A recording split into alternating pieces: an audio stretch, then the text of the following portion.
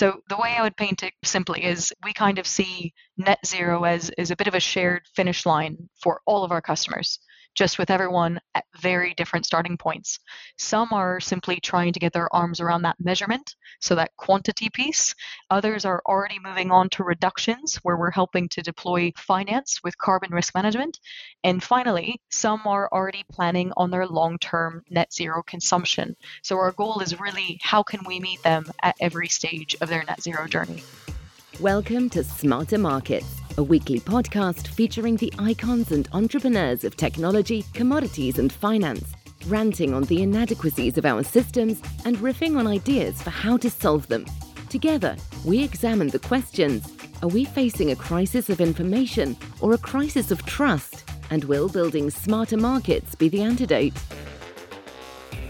Welcome back to our Smarter Markets Summer Playlist, where we're sitting down with our special guests midway through this momentous year in markets to talk about where we are and where we might be and need to be heading next. It's Beach Reading and a Podcast. I'm Dave Greeley, Chief Economist at Abex Technologies. Our guest today is Hannah Hellman, Global Head of Carbon Trading at Trafigura. We'll be catching up with Hannah on what's happening in the carbon markets and discussing what perspectives and tools the physical commodity markets are bringing to scaling the carbon markets and delivering carbon removals. Hello, Hannah. Welcome to Smarter Markets. Hi, Dave. Thanks for joining us today. I've been really looking forward to talking with you about what's happening in the carbon markets, and I'm really curious about your perspective, because one of the things I find fascinating is that people come to the carbon markets from such a wide variety of backgrounds and with such a wide variety of perspectives. We have environmentalists, academics, politicians and policymakers, engineers and technologists, and commodity market people. The list goes on. You spent the earlier part of your career in the commodity markets, trading oil and oil products, and now you're global head of carbon trading at Trafigura. I'm curious, coming from an energy markets background, when you look at the carbon markets today, what seems familiar to you and what seems different? Thanks, Dave, and pleasure to be speaking with you today. So indeed, I've spent 14 years in, let's say, the traditional physical commodities. So everything from gasoline and distillates to bitumen, most recently actually managing our crude desk here in Europe. And oftentimes, I think carbon can mystify people as this isn't a traditional commodity that we kind of ship, blend, or store. But in truth, this looks really like any other physical commodity that I've traded. So namely, we have underlying specifications that give us kind of different product grades. We have heavy capital requirements, whether that's trade finance, structured finance, project finance. We have arbitrage, and ultimately, we do still have inherent inefficiencies that are created by mismatches with global production and global consumption, which is really where we step in. So in that respect, I think it looks very much like that kind of traditional market. We don't have tanks, but we do have registries, for example, and we do still have these physical tons that we're moving. However, it is obviously very unique in some respects. I think namely with regards to time horizons. So with carbon, we always kind of joke that we need to play in two minds at all times, or really in kind of two time frames. One, for trading the market as it is today, but second, really with keeping this kind of long-term focus on what the market ultimately requires to solve. So specifically as we think about the energy transition, and namely the dates 2030 and 2050 for net zero.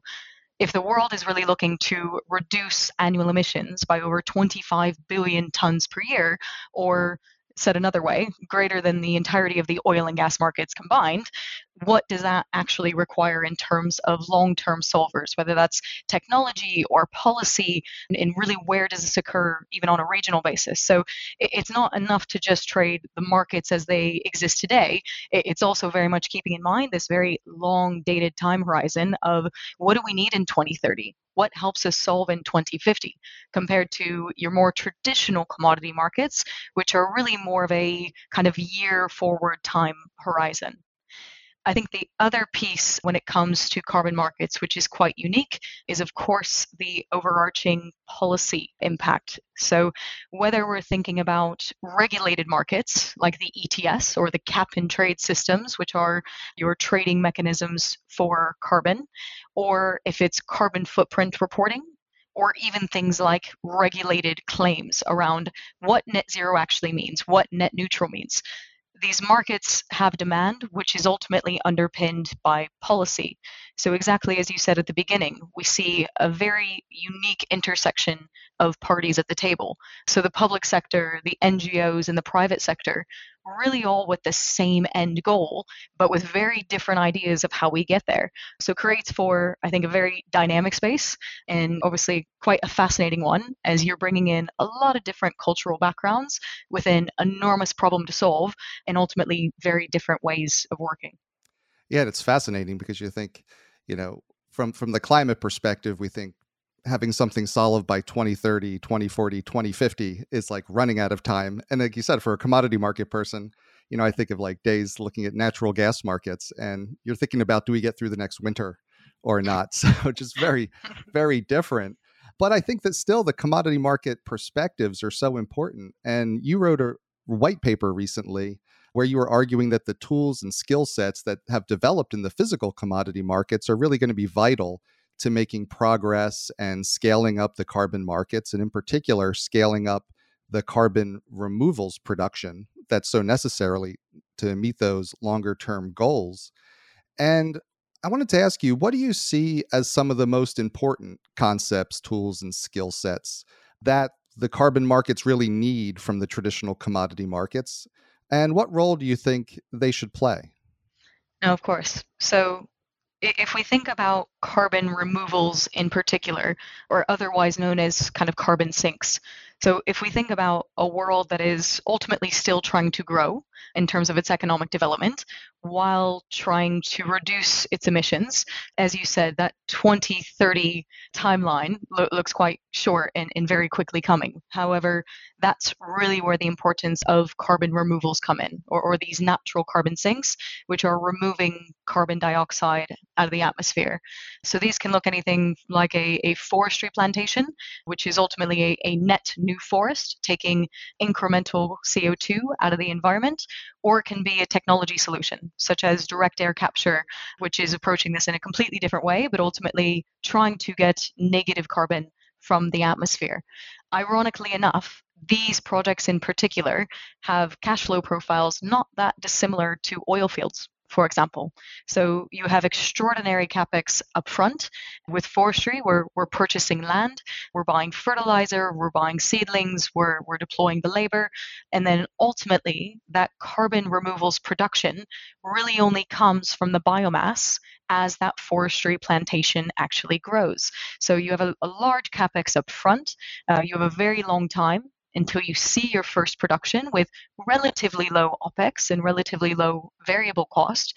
However, what is at minimum a 10-year time horizon and what creates a huge need for upfront capital, long-term risk management, and this can be physical risk with the actual plantation, so things like floods or droughts or fire. This can be things like policy risk, which is underpinning the market and how countries are treating these projects, how they are allowing for the export of these projects or lack thereof. It can also extend to things like FX risk or even counterparty risk or credit risk. So these are the hallmarks of the commodity industry as it exists today. And in truth, you've had a carbon market operating for decades now, but really focused on a segment of the market which is relatively low cost hurdles and relatively quick implementation. As the energy transition is requiring increasing carbon removals, and the most conservative estimates today are 10 billion tons of carbon sinks, which, for perspective, the global crude market by volume is 5 billion tons per annum.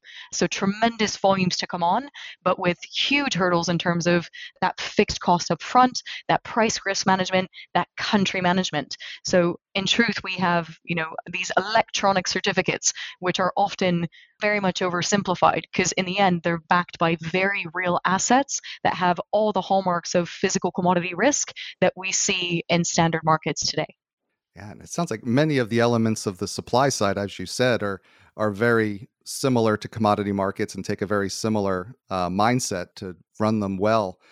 I wanted to ask you though about the demand side because it's like a very curious, particularly in the voluntary carbon markets. And I would imagine with the demand side that still, even with the net zero commitments that have been made, there's still a lot of ambiguity about what it's going to, what achieving net zero under these commitments actually means. And when you are making these, 10, 15-year investments with a demand side that has so much uncertainty and ambiguity still around that, that has to be one of the major risks that's on your mind. So how are you thinking about, demand and what we need to do to make it a less risky proposition in these markets? So when we think about the demand coming from the voluntary markets, it's exactly as the name suggests. It is voluntary. So by definition, our specifications for that demand is really deemed by the individual corporate and whatever aims that they're looking to achieve. So for some, this is very much focused on type. So that carbon removals element that I mentioned earlier. For others, it's a little bit more focused on geography. So am I purchasing projects or offsets produced near my operations? And others yet might have more of a biodiversity element where they're really focused on what are the net gains in nature? Are these nature positive? What are the impacts on the biodiversity climate?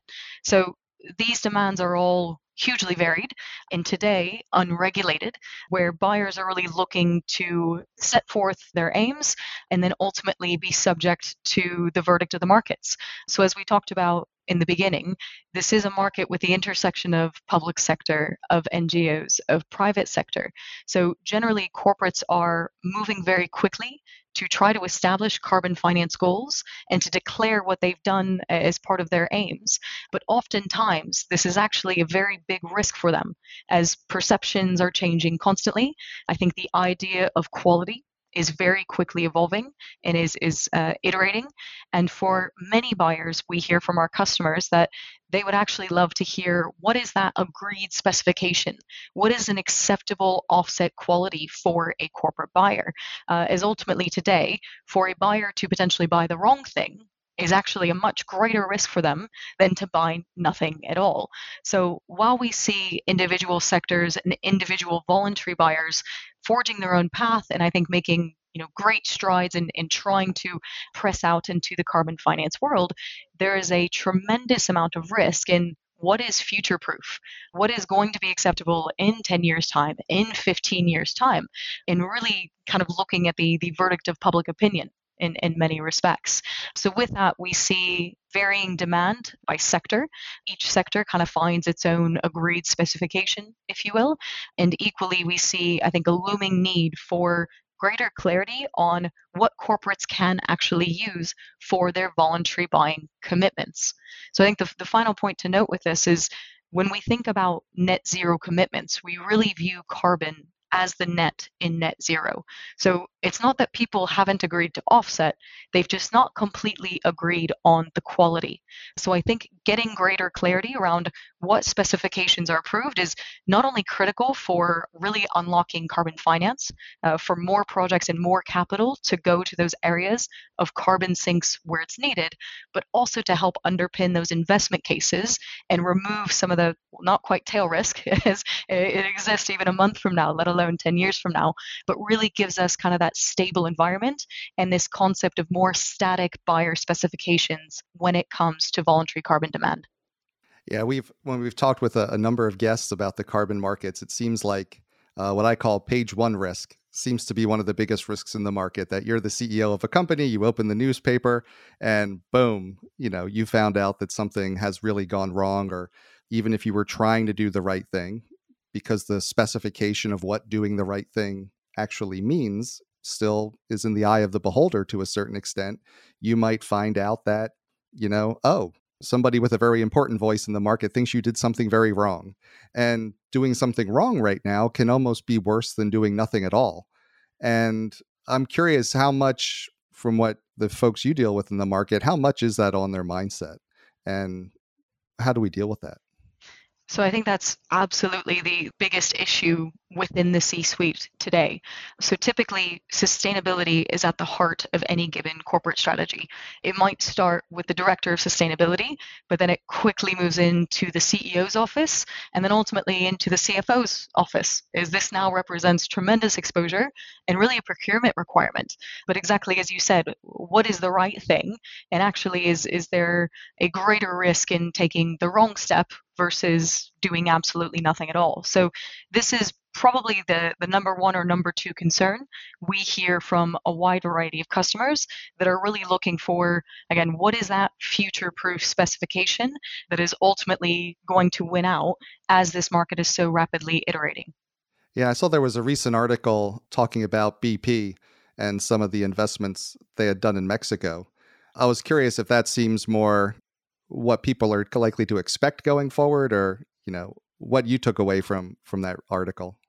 No, for sure. And for any of you that didn't actually read the BP article, they had concluded a deal, I want to say about 18 months ago now, where they had purchased a fixed price on carbon offset supply from a project in Mexico. And that price was quoted at roughly $4 a ton at the time. So I think that's a perfect example of that page one risk. So a number of articles which came out, which were all incredibly negative towards BP and effectively saying that for an asset that's now worth $15 a ton, that BP underpaid and therefore cheated communities in Mexico somehow. So it made oil and gas industry versus local communities in Mexico.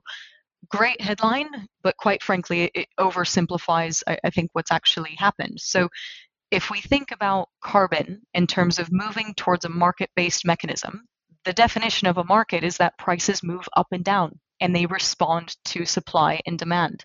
I think for a very long time, carbon markets tried to move away from results-based payments, or specifically funding projects in country at cost on a donation basis for a carbon emissions related claim. And the reason that there was so much controversy on that type of market is because the big complaint was that the price was simply not high enough. So you need to have a floating price. You need to have the market-based mechanism so that emitters can accurately value the cost of their carbon emissions and then make those decarbonization investments for ultimate goals towards net zero. So the challenge with an article like this is, yes, BP paid $4 a ton, which today is well under market. But at the time they did the deal, the price was $3 a ton. And arguably, they overpaid. So what we can't have is a market that encourages market-based mechanisms, but then vilifies or decides in retrospectively if that deal was okay or not based on who bought it and how they bought it. In truth, we see a wide number of developers asking for fixed price to allow projects to be bankable, given bank financing is not readily available for these projects. So in this instance, this could have made the difference between that project getting off the ground at all or not. But in the end, they've fallen prey to page one risk, as you say. And I wanted to dig into some of these issues more in that, Trafigura operates at the center of the world's physical supply chains. And unfortunately, there are many people who think of carbon markets only in terms of, the quote offsets and accounting entries. But you, as you said earlier, are in the middle of a real physical market. And can you walk us through some of the landscape of these markets and what are the big questions and challenges that you're working on with your customers? I imagine part of it is, as we said, trying to future-proof the approach to markets that they're taking. No, absolutely. So Trafigura today, in ESG speak, we are tiny scope 1 emissions, which is our direct emissions from our activities, but we are massive scope 3, which is in effect the indirect emissions from our upstream suppliers and our downstream customers. So in truth, we touch nearly every sector in the market from the industrial perspective, ranging from the airlines from our aviation business, the cruise lines from our bunkering business, an automotive manufacturer in Europe, you name it, and we probably see it. And I would say that each sector is very unique in terms of their own individual challenges when it comes to decarbonization and their own energy transition goals. But I would say the one thing that really binds them all together is the need for measurement, so specifically visibility into emissions of their supply chains, assistance with decarbonization and reductions of their direct emissions. And then thirdly, what we would reference as compensation or obligations management, in quite simply saying, what is the actual exposure of the carbon that they're holding, whether that's voluntary or regulated markets. So when we think about measurement first and foremost, because Trafigura is generally connecting global supply chains, we tend to hold a clear unlock in terms of customer visibility for their upstream and downstream indirect associated emissions, which is really the declaration that's required under not only net zero, but increasingly regulation in both Europe and the US. So we can provide a window into what the supply chain emissions are of the materials that they are either producing and going on downstream or consuming to allow them to accurately make those targets in terms of net zero, but equally to identify hotspots within their supply chains and actually take steps to making lower carbon intensity decisions to hit those reduction goals. The second piece, and I would say the biggest concern and focus for our customers to date, is largely around abatement or reductions of emissions within their direct operations. So as much as carbon is seen as sometimes as a virtual ton, we actually see carbon markets as a tremendous enabler for decarbonization efforts. So this can range from biofuels for an immediate kind of reduction due to fuel carbon intensity, as well as even longer term investments such as carbon capture and utilization deployment within our customers covered under European regulated schemes. So, said another way, we can use the price of carbon, whether regulated or voluntary, to deploy capital and ultimately deploy these technology advancements to allow our customers to have permanent reductions that are then paid for in that carbon paid, which is hugely powerful, especially across the industries that we service. And the final one is compensation. So this can be regulated carbon, where if we're talking in a regulated emission trading scheme market, these have working capital requirements, they have risk management issues, and all the hallmarks of a standard kind of commodity trading offering. But equally, we also have the voluntary market. So in particular, where customers are looking at their long-term targets and long-term commitments and looking to secure stable, secure supply of their agreed specification and also at a price that they can actually risk manage. As ultimately, again, that net zero commitment requires that consumption of carbon, which is giving them long dated exposure to carbon. So the way I would paint it much more simply is we kind of see net zero as a bit of a shared finish line for all of our customers, just with everyone at very different starting points. Some are simply trying to get their arms around that measurement, so that quantity piece. Others are already moving on to reductions, where we're helping to deploy finance with carbon risk management. And finally, some are already planning on their long-term net zero consumption. So our goal is really how can we meet them at every stage of their net zero journey. And the scope 3 emissions problem on that journey seems like such a knotty issue of, having to be able to measure not only one's own emissions, but the emissions of, your downstream customers who are using your products. If you're an oil company, being able to measure the emissions from the people buying your gasoline and diesel fuel and everything else. But as you said, companies are being held more and more accountable to include scope 3 in their net zero commitments from a social as well as a regulatory standpoint. And when you look at trying to solve that knotty scope 3 emissions problem with your customers, like, is this going to require a technology answer for being able to trace things, or is this going to require some sort of legal or market infrastructure kind of development to help us track and account and make sure that we're not double counting or undercounting? So this is one of my favorite subjects at the moment, as I think it's the biggest problem that the market's not actually completely recognized yet, which is the fact that net zero does include scope 3 and does include everyone's emissions. So my favorite illustration is to look at Saudi Arabia, BP, the oil company, and Delta Airlines, the airline. Each of these three companies have net zero commitments, which include scope 3 or their indirect emissions upstream and downstream. So in the most efficient supply chain in the world, you have triple counting of these emissions because each of them need to claim for each other. So it's not just the question of quantifying the carbon emissions that go through the supply chain. Again, whether that's for the regulated footprint disclosures or some other requirement within sustainability reports, it's now, because net zero is a regulated claim, how are you accounting for not just the quantity, but who is responsible at each part of the supply chain. So we think about this as not necessarily a measurement issue, as Scope 1 or direct emissions measurement is actually quite straightforward. We really see this as a technology problem, or specifically a big data problem, especially when we think about the commodity markets that have such complex supply chains and literally millions of different amalgamations and iterations of how product moves from A to B. So actually a big step that we announced this year was a joint venture with Palantir, a technology company. So I think quite an unusual mashup to see a commodity trading firm and a Silicon Valley tech firm. However, we really believe that that's the ultimate unlock to begin with the track and what will long term really need to become this concept of trace. So that brings blockchain very much into the discussion, but I think the market's still trying to digest the first part of that equation. Well, it's all very near and dear to our heart, bringing technology and commodity markets together and making commodity markets smarter. So it's a fascinating endeavor that you've embarked upon.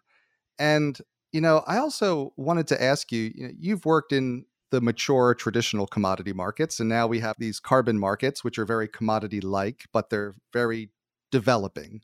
Some have been around for 20 years. This is the second iteration, but the people in them are new. The way they're developing is still ongoing. And when you look at them, I'm curious, what are the missing pieces that you see that are needed to allow these markets to grow and be successful and be more like the mature commodity markets?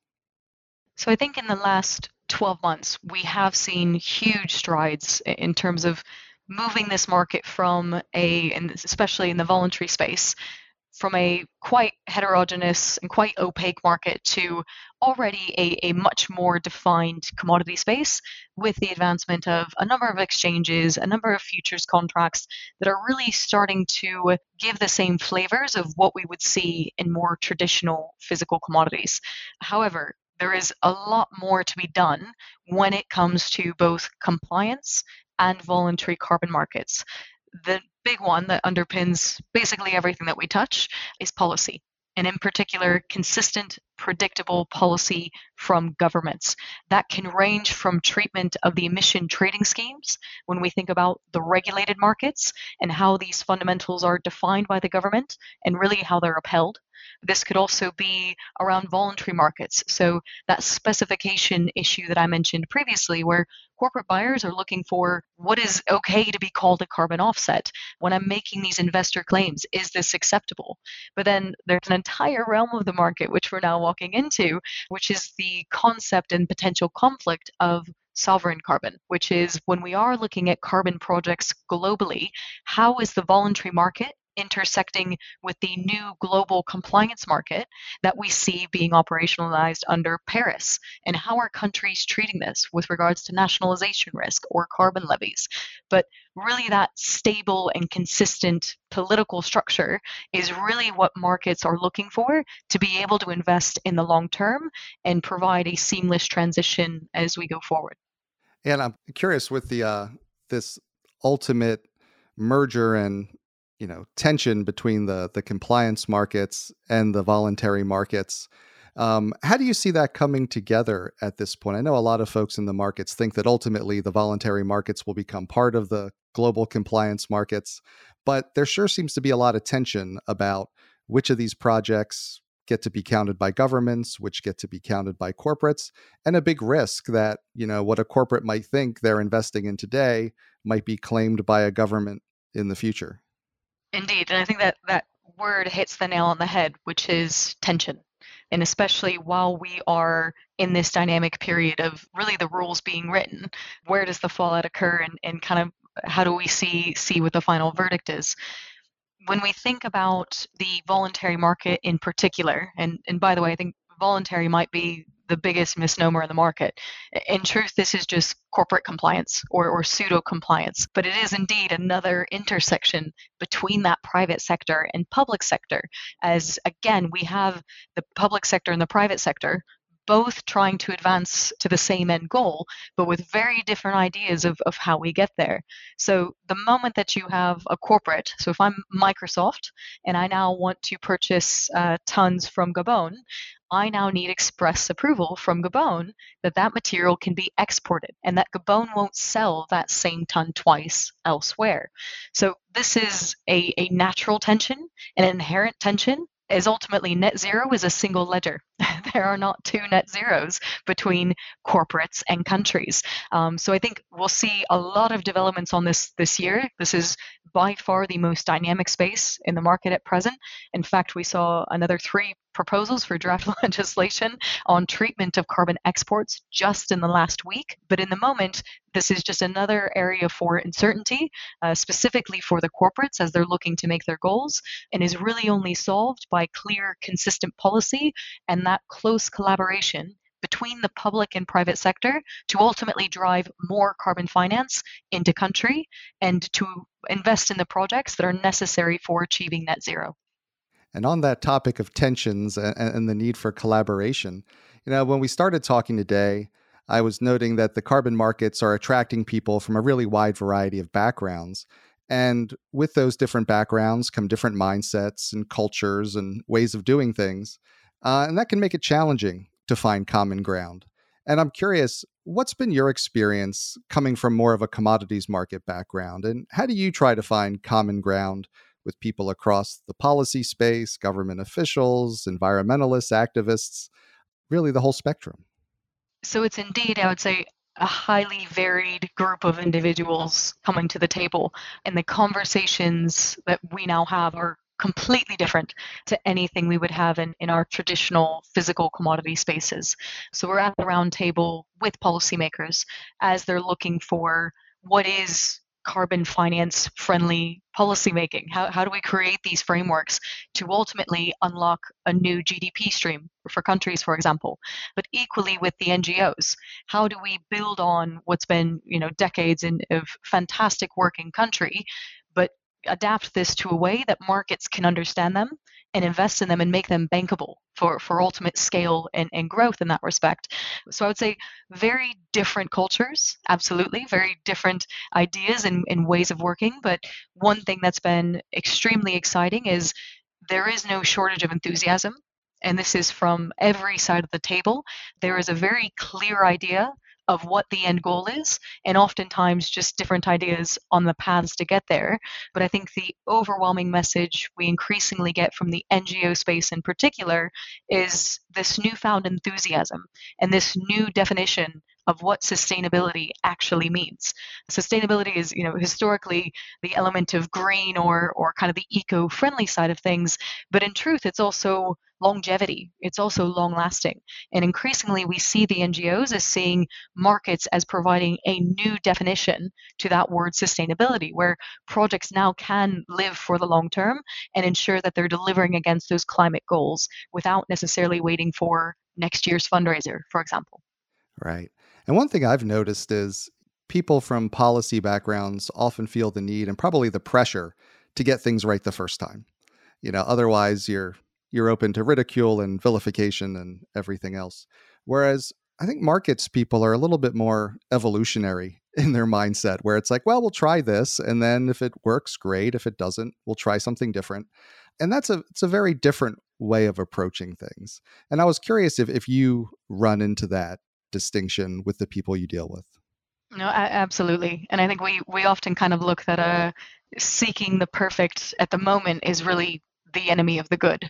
So as I mentioned before, we see so many corporates very much afraid of making the wrong move that they make absolutely no move, which at the moment, with 8 years to 2030, we don't have much time to begin with, let alone to find the absolute perfect policy or the absolute perfect framework. So I think there's a bit of grace that's required. There's a bit of, I think, emphasis on iteration. I think we've already seen, the private sector do quite a bit for these markets, and to the point where the advancements in the last 12 months have already grown the voluntary markets in particular to over $1 billion last year, which is very exciting and very promising for what carbon finance can deliver long into the future.